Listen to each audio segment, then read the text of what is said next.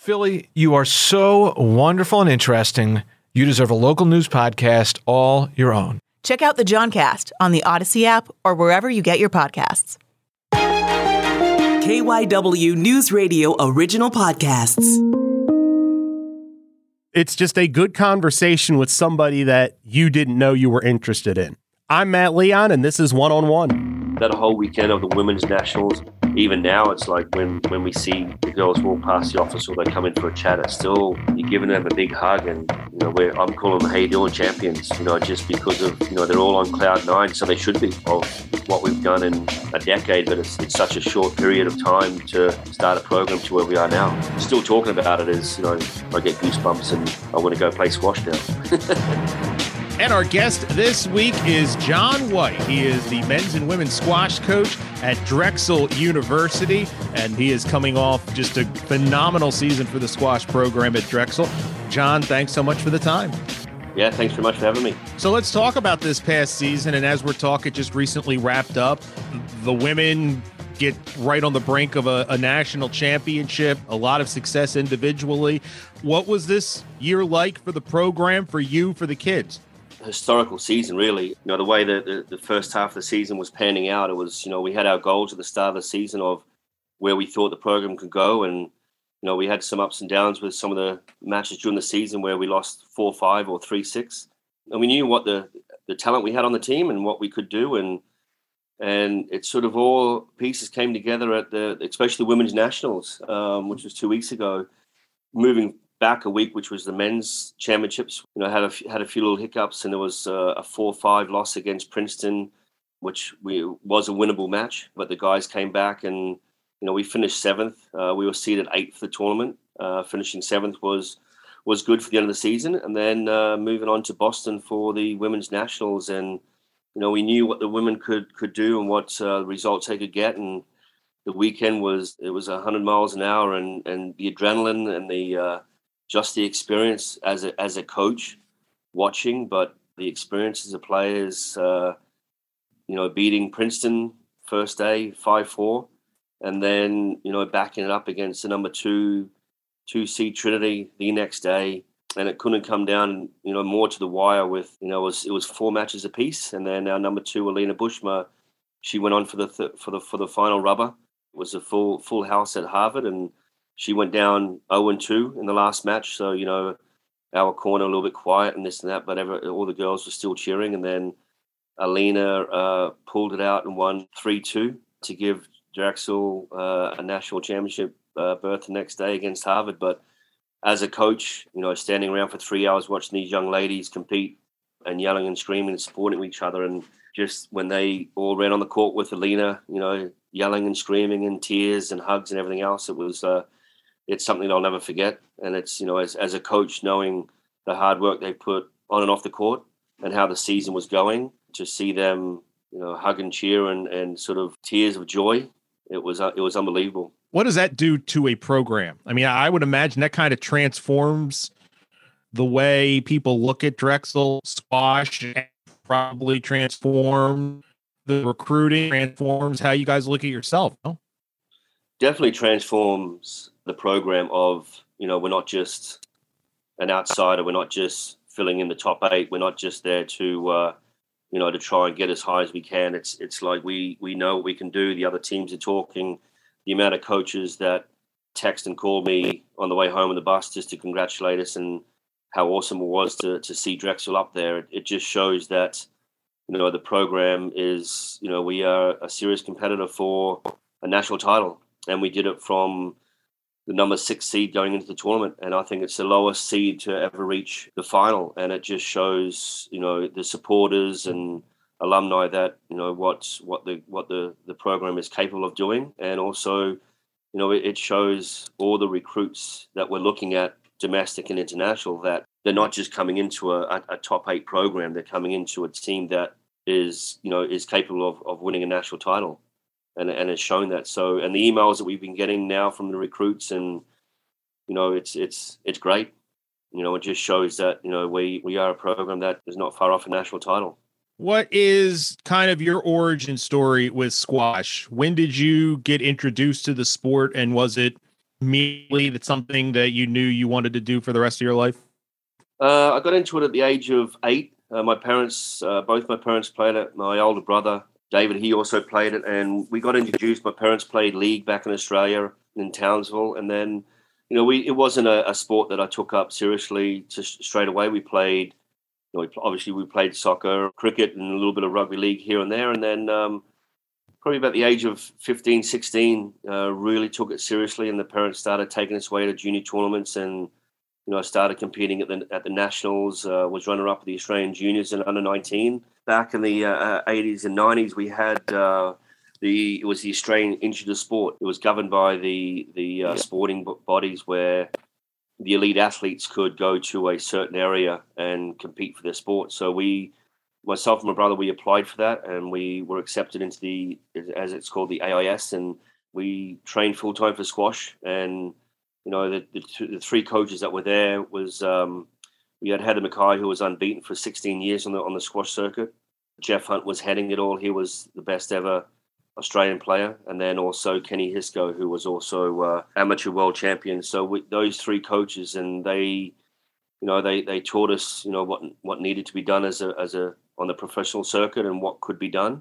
And I was 19 when I went there, and then that was the sort of the kickstart of my career, where they helped us travel internationally to play all the tournaments. And then I was there for 4 years and then loved it, and then decided to move across to Europe in 97 and base myself in Europe to play all the European leagues and everything else, and play the circuit and never look back. And so since the age of 19, I've been living and loving the game of squash. What was it like to be 19, 20 and, traveling the globe?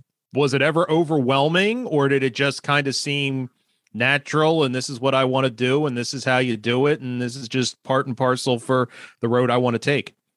The first couple of years was a little bit overwhelming, where I used to love traveling a lot, and then all of a sudden, you are traveling the world, you go into all sorts of countries, but then it's like, you're living out of hotel rooms and you're not too sure when the next tournament's going on. And it was just sort of the first couple of years were a blur, but very, very enjoyable of, knowing what I wanted to do. And then sort of, after a while, you sort of get used to knowing that it becomes a business.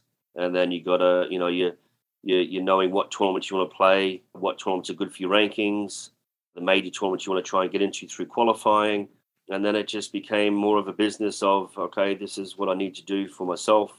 You got to be selfish after a while. And, every time you see friends, they're wanting to go out and party and all this and that, and talk to her about it being a professional. But then there's times that you got to be selfish and look after yourself, because it's, it's your bread and butter, at the end of the day, and how you perform is how you get paid.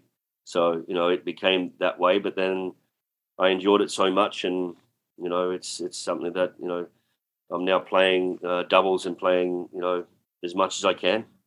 What is it that you love about the sport? If you had to kind of break it down to a one or two things that just absolutely drew you to the sport, keep you in the sport, keep you passionate about it, what is it about squash? It's life lessons, really. Traveling at such a young age and knowing what I know now through colleges is just the different cultures. You get to see the different cultures you sort of live in for weeks at a time, and the passion you get for the sport, and knowing that it's played worldwide. It's sort of, it's life lessons. You learn different cultures, you learn exactly what they're going through, and it's more of an eye opener of how to live the life. Really, it's like there's no one way you can have your own goals and your own beliefs of going through it. But I learned when I was traveling that, okay, I'm going to go to Egypt or Pakistan. There's different cultures, but I love their cultures, and I was able to fit in fine. Of, okay, yes, there's, you respect what their cultures are. You go all over Europe, everything's different. You come across to North America and play the North American circuit. It's all different, and I really, really enjoyed knowing different cultures. Very open-minded about it, and I enjoyed the travel and meeting new people, and knowing that I'm going to go across to these countries at certain times in my career. And I enjoyed going to those countries, which then, if you enjoy going and traveling, you competed better. It wasn't going somewhere where you completely hated it and I had some buddies who traveled and they didn't like going to certain countries and they couldn't perform properly. But myself was, I found it very easy, very open-minded about, okay, this is what you have to expect where you go into certain countries. And I think that's what's brought me to college life and sort of realized that bringing different cultures into a team and who fits where. And, it's a bit of a juggling act, but it's something that really drives me forward of promoting the sport college level and bringing the different cultures together to play on the same team. How about the sport itself when you're playing? What's your favorite part of the sport in the moment? Competing. Every rally is different. Every shot is different. It's like there's so many different angles. The quick movement, slowing it down, slowing the ball down, the pace of the game, and pretty much, not knowing what's happening when you walk on the squash court. You've got to work it out. You do have a game plan, but you still have to work it out as the rallies and the game's progressing. It's not just, okay, this is what I'm going to be doing. If your opponent could start out playing you, you've got to figure it out at the split second. After every rally, you've only got, 30, 40, 50 shots. You've got 5 seconds, maybe 5 to 10 seconds that the next rally starts. You don't have a lot of time to console yourself and sort of, you may have hit a bad shot or, you could be outplayed, and there's so much mental side of it going through your mind that you've got to work it out very quickly. All the traveling you did, all the places you went, is there a favorite? Is there one place that just stood out as just an amazing experience and a place that just always holds a special spot in your heart? Yeah, there's a few actually. There's, my first experience of traveling to Egypt and Cairo is, they put a 4-wall glass court 1.5 kilometers or a mile into the desert right beside the pyramids. So, we're getting bussed out as players, and then all of a sudden, and it's not played during the day because of it's not in the sunlight. So, we have to wait until 8 o'clock, 8:30 at night before you play. Some matches are going on at 1 o'clock in the morning, but where the squash court is, it's 3,500, 4,000 seats around it. But you look through the front wall, which is glass. They have the first pyramid lit up in yellow lights, and then the second pyramid is lit up in red lights. And Egypt, over there, squash is one of their biggest sports, besides soccer. So you go over there, you treat it like royalty, and just to see where they could place a squash court, out in the desert beside the pyramids, that to myself is one of the most spectacular events to play, and just their love of the game. I enjoyed traveling to Egypt all the time and just seeing their culture. Hong Kong was another one. They put the glass court on Kowloon Island that overlooked Hong Kong City. And then, obviously some of the tournaments over in America where Grand Central Terminal, the biggest train station there is, it's like they have a glass court in Vanderbilt Hall. It's like played on it many times, and you have, thousands of people just walking past the sport you love, squash. And some, haven't seen it, but you're playing squash in a train station. You lose, you pack your bag, get on a train and go home. Plain and simple, really. So, those three really stand out, and they're the tournaments I love to see, and hopefully people can promote it going forward. Time for a break on One-on-One. We will have more with Drexel men's and women's squash coach John White right after this. And we are back on One-on-One. Our guest this week is head men's and women's squash coach at Drexel University, John White. You played at a high level. You're ranked number 1 in the world, multiple championships, stuff like that. How did you deal with the pressure? Did you feel a lot of pressure? It was definitely a challenge for sure. It's the years that I was playing of, even just trying to get in the top 100, then top 50, then, you qualify for these major tournaments, the challenge and the pressure of you qualify, and then all of a sudden you're playing against, one of the top 16 players in the world first round. It's like you just played 2 matches and now you're getting thrown in the deep end. But, that pressure itself is, I enjoyed the pressure. I enjoyed the challenge. And then you get to the top 10 and top 4. And then when I became world number 1, it's like, to be introduced on court as a world number 1, just the pressure of that statement there. And it's like, you're chasing that number 1 spot. Then all of a sudden you get that number 1 spot and you have a big red target on your back that everyone wants to beat you. So, that in itself, and, trying to keep a hold of them in one spot, it's, the pressure was, obviously, yes, it's pressure. And then it's just a matter of how you deal with it. And I felt I did quite well with it. And just that competitive side of the game of squash, I loved all the time. Some of my players here, they come and challenge me. I'm like, okay, let me go and warm up now and let's go. I don't mind. How much of a grind was being a professional squash player at that level physically? Yeah, it's obviously, it's definitely a grind where day in, day out, training for the major tournaments, knowing, that you're going to be traveling for the next 4 weeks, but you've got 3 major tournaments, or you've got 3 tournaments that you have to play. And the grind itself is knowing when to look after your body, knowing, when you need to have a rest, when you need to have a light session. And, you bang your body up all the time. You've always got some sort of tweak here and there where, some of the tournaments is, you could play 4 or 5 matches, and each match could go for an hour to an hour and a half. And there's back then, there was not that many rest days. So you could be playing 3 matches in a row, have a rest day and play another match. So you're beating your body up. And it was really year 2000, I moved from Holland to go to England. And I got a fitness trainer as opposed to a squash trainer. That was pretty much the period there. And that went for 4 years, where we completely changed my training schedule, completely changed of, doing 2 a day or even sometimes 3 a day that some of the professional athletes did, and to do it everything on the squash court. I had a meeting with him. He had trained some squash players before and other athletes. I enjoyed what he did. And a lot of it was plyometric work, speed, a little bit of track work, but a lot of it was off court.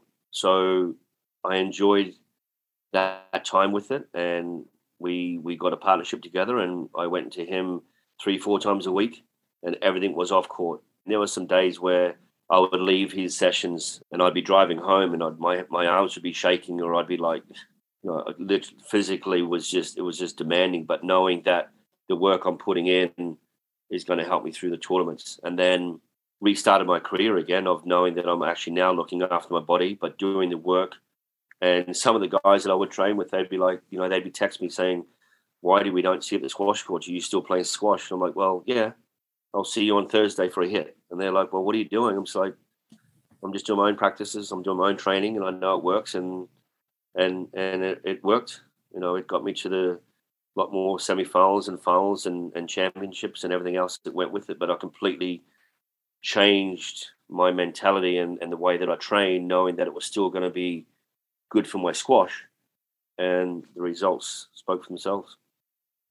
When you're playing at that high level and you're training that intensely and the stakes are so high, would you be able to play squash just for fun with a friend? Were you able to kind of turn off all the intensity? And not that you weren't intense, even if you're just playing kind of a match with a buddy, but were you able to just unwind playing squash, or did you need to unwind, get completely away from the sport and do something else? No, there was while we're on the circuit, there was never a fun game of squash, that's for sure. So it was literally having to move. When I think one of the best things, I had a young family where I had 4 kids at a very young age, at the age of 25. So going home to a family I was able to sort of get away from the actual game. And like when we used to play league event, and if some of the guys that I was training with, so let's just go down tomorrow and have a little bit of a hit. Let's just go and play a match.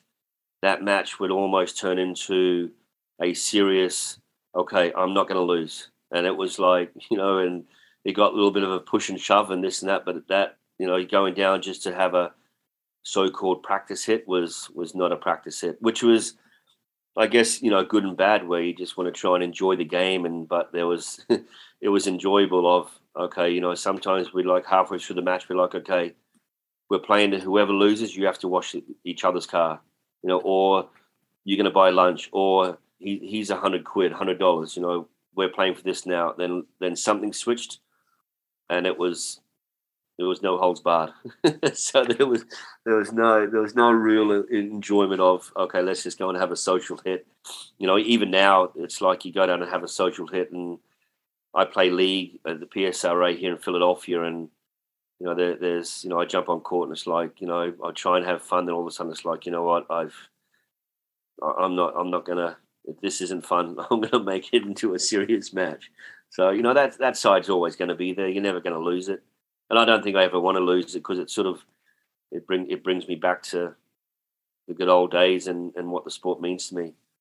We mentioned you got to be the number one player in the world. You talked about winning on different circuits, multiple professional squash association titles. When you think to the entirety of your career as a pro, what are you most proud of? Like if you had to start a conversation about your career as a professional squash player, what would be the first thing you think people should know? The enjoyment that I got out of the game itself. It taught me a lot about life. I got to see the whole world, got some great friends everywhere around the world, and just what it taught me through life and what I was able to do playing a sport that I loved, and now being able to give back to that sport.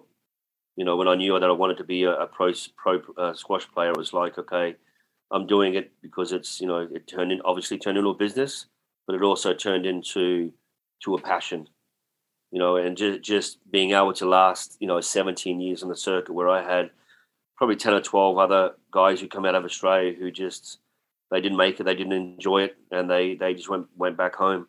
And I was able to sort of, grind it out and enjoy what I was doing. You get some long travels, you get some, the amount of cancelled flights, the amount of delayed flights, the amount of time you spend in a hotel. People are saying, that must have been a drain. But, I look back on it, I enjoyed every minute of it. It taught me what I know now, and I still love the sport. Everything I read about you as a competitor talked about one of the hardest shots, shots that were clocked at like 170 miles an hour. Was that something that you actively pursued to have a shot that fast, or was it's just part of my game? And it's a result of my training and a result of my physical skill, and I just happen to have a really hard shot? Yeah, from a young age, I always was able to time the ball so well where I was able to, get a lot of power out of it. And then, it came and it became a part of my play where I love to play at a hard, fast pace. That was pretty much, what disturbed a lot of players that I played against was the pace that I could hit the ball out with in different angles as well. And then everyone's going, well, let's try and, clock the speed. And then it became fun to, hit the ball up and then just try and give it a good old whack. But that's something that, I did on the squash court naturally, where just the power and pace that I had was something that I had from a young age and didn't really have to work on it. I had a buddy, well, still have a buddy, Brett Martin. He was an Aussie guy that I looked up to on the circuit, and we used to play some games where we'd just try and hit the ball as hard as we can every single shot and see if we can see how hot and bouncy we can get the ball, just for something fun. But we did that every so often, but it teaches better timing. It teaches you what to do when it's a bouncy court. So it was enjoyable at the same time. But that was pretty much, my game plan. To that point, like in baseball, when guys can throw 100, 101 miles an hour, it's like everybody in the sport knows, stuff like that. Is it something in squash that is kind of something that, he can really hit the ball hard and fast and people know post 170 miles an hour? Is that part of kind of the fabric of the sport and the following of the sport? Yeah, definitely. You get guys who are coming through that, they'll just say, well, I think he hits the ball harder than ever. It's the pace that some of the young juniors are now bringing to the game, and the angles that some of the players are bringing to the game. You see that, and you get to know that, and same as with college coaching. It's like I'll know who's coming through or who's going to have it or who's going to yell and how that young kid plays. Some of them are very, very fit, so you gotta teach your players and coach your players how to play against a really fit player. Then others are like, listen, this guy or this female, they put pace in the ball. The ball's going to come back to you a little bit faster. You got a little bit more time because it's going to bounce off the back wall a little bit more. So don't panic. It's you need to know that. And once some of the young kids come out and they have the pace, I actually enjoy going to watch them play just to see if they can hit the ball that hard. You talked about all the wonderful places you played. I've talked to a lot of like basketball players that would travel the globe and play everywhere. And they'd be in some situations that were really good. And they'd be in some situations where they'd be like, you know what? I think the next flight I'm going to be going home. Were you ever in places where maybe you didn't have fear, but it was kind of a sketchier country, or it was just an odd place to be and maybe wasn't the best of circumstances? Do you have any experiences at that end of the spectrum? Yeah, there's been a couple. There's been a couple where one of my first trips to India, we played a tournament in Calcutta, and, just taking a cab from the hotel to the squash court was pretty much like an eye opener. Like, you're going through, one of the worst, cities in the world of overpopulation. You see families in the street, you see cows in the road, you're seeing how people actually live, and they're living on the street. It's like, and then you go to the country club, and the country club's got lovely green grass, and it's lovely playing, it's that. But then it's like, you see the way it is, and it's like, we were also told that you couldn't walk certain areas around the hotel because it just wasn't safe enough for the Western world. So it's like, well, okay, yeah, I need to get the next flight out. It's sometimes it's not that enjoyable to go and compete, but it's, traveled many times back to India. But then I think that's another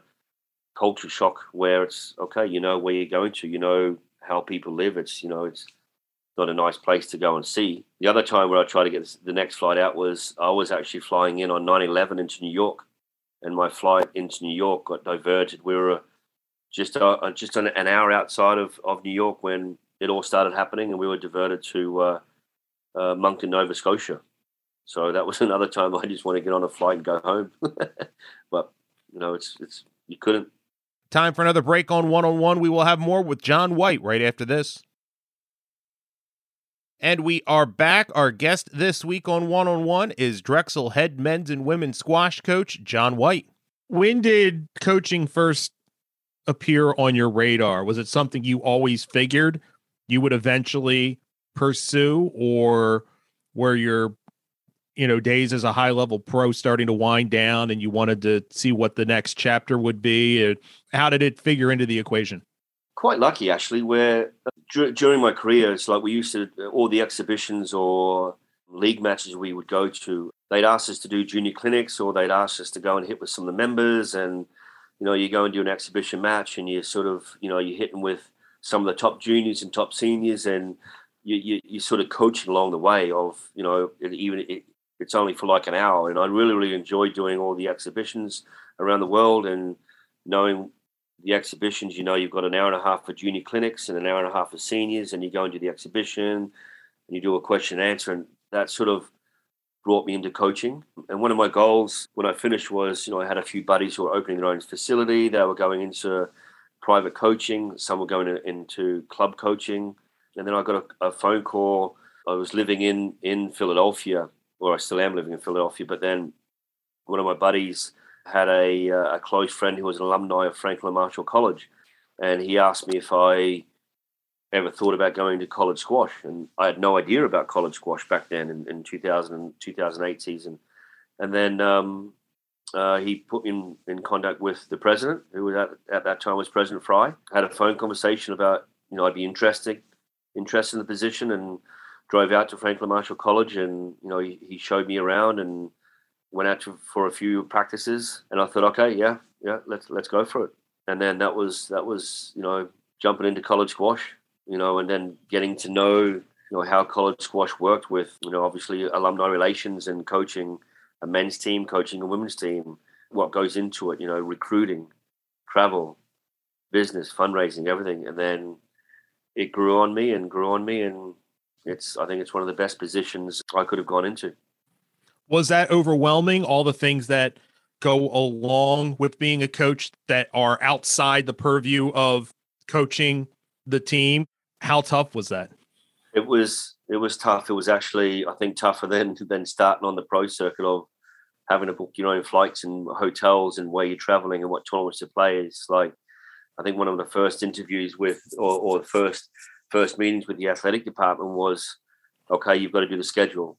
Okay, you've got to do some fundraising. Okay, you've got to book the hotel rooms. I'm just like, oh, okay. And it's not just one hotel room for me. It's like, it's a whole team, and then the bus travel and what time do you leave, and what time are you getting to the facility? And it was overwhelming. And I sat down with the football coach when I first got there, and he said, "Okay, this is how we schedule it." And then starting to talk to a few of my other buddies who were in college coaching and just learning the ropes straight away. But it was like, I threw myself into the deep end, trying to juggle everything. But it was something that sort of, the pressure on that of, this is what you got to do.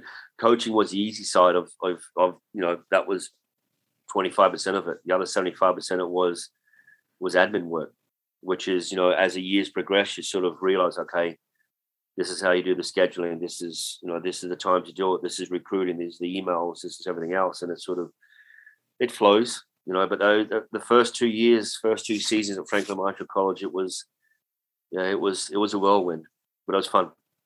What was the challenge of finding your pace with recruiting?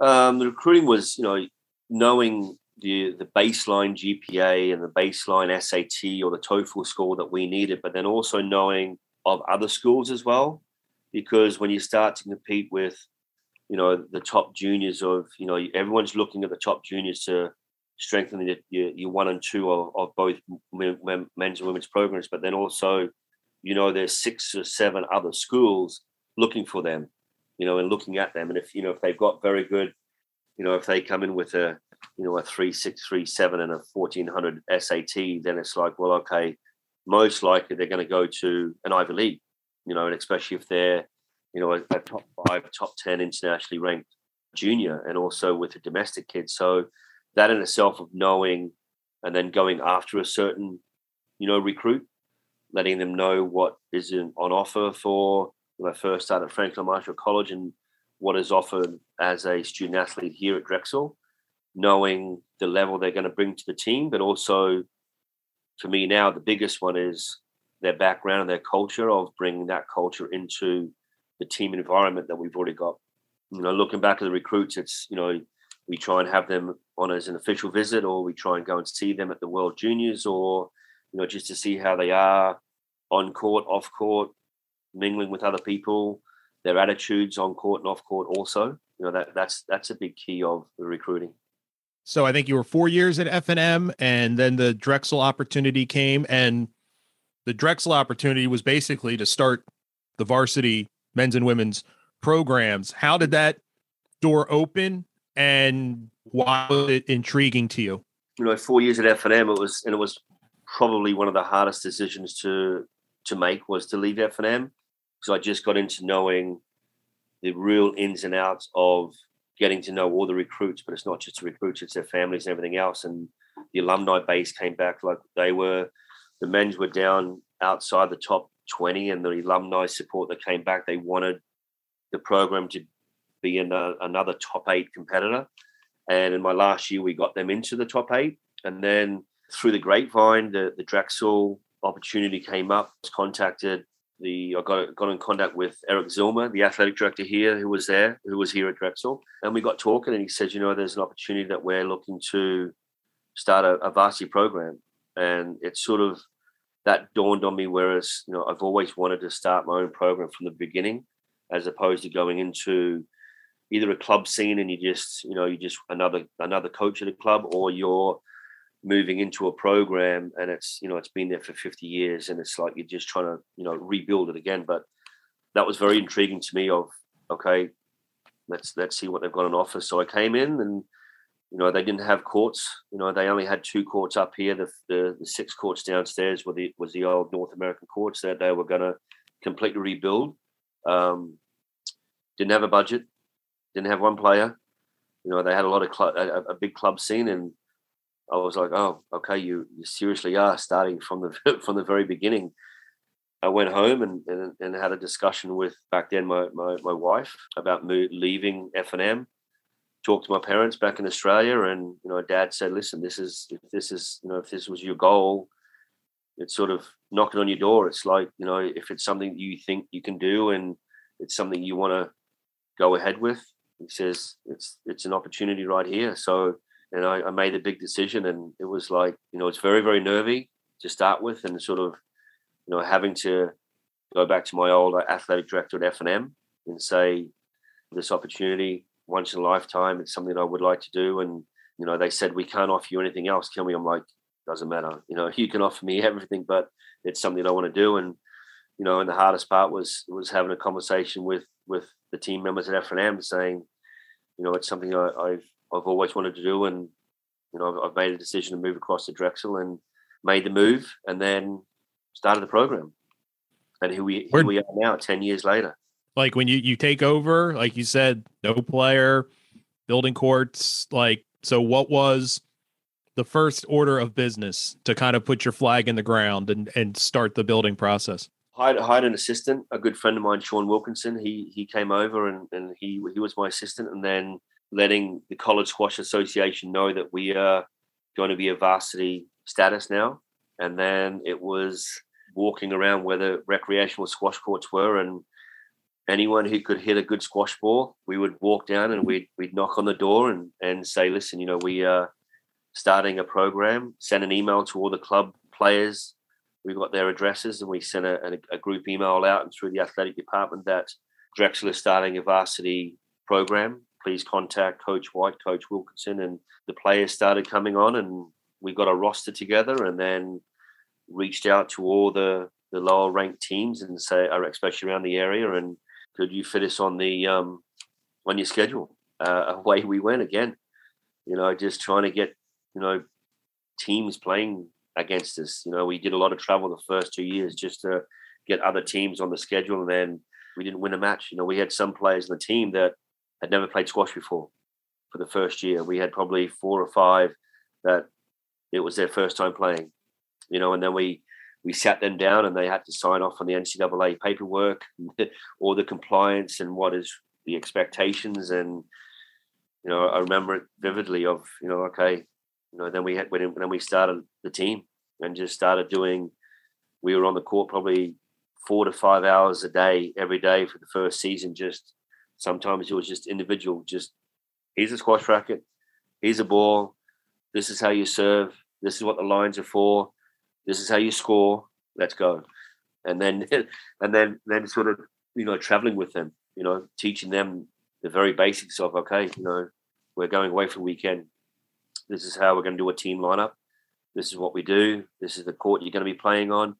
You've got a referee afterwards, pretty much teaching everybody college squash all over again, which is something that, you know, starting the program had to do, and I enjoyed every single minute of it.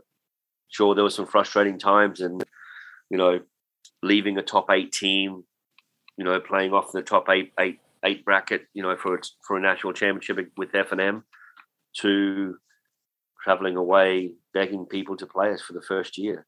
But it was every second was enjoyable. Yeah, to that point, there's got to be, like you said, there's frustration and stuff like that. But there's really nothing like building something like this. You can almost kind of throw the records aside.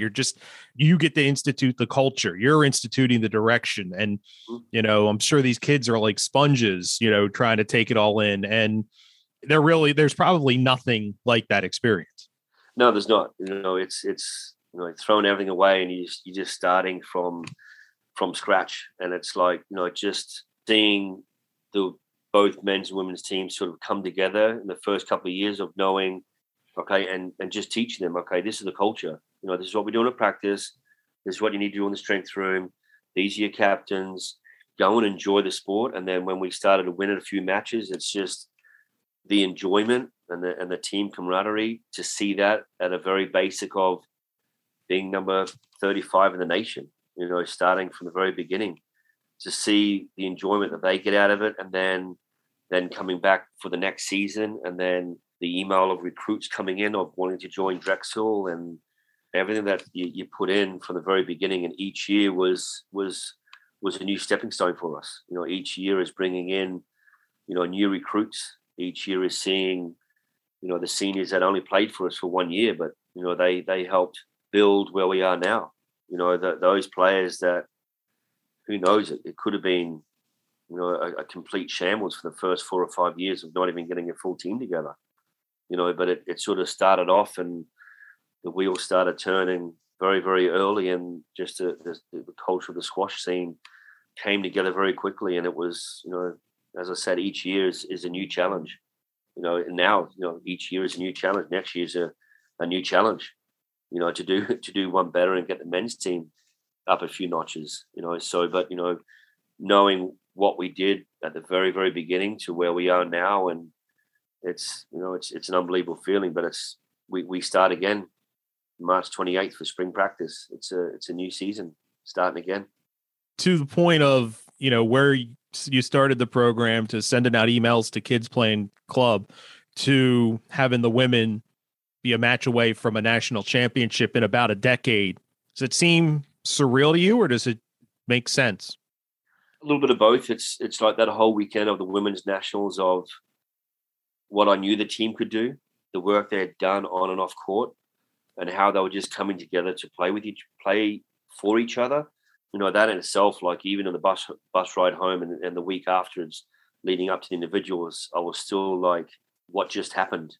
You know, that in itself, but knowing they could get the results if they put it all together is, you know, for them to put it together in one weekend at the nationals and coming at the sixth and play for national title is definitely surreal. But it's like, you know, that's what we've been working for, and knowing what they can do. And even now, it's like when we see the girls walk past the office or they come in for a chat, it's still, you're giving them a big hug. And, you know, I'm calling them, "How you doing, champions?" You know, just because of it's just, you know, they're all on cloud nine, so they should be, you know, of what we've done in a decade, but it's such a short period of time to start a program to where we are now. So it's, you know, it is that it's you know, it's still talking about it is, you know, I get goosebumps and I want to go play squash now.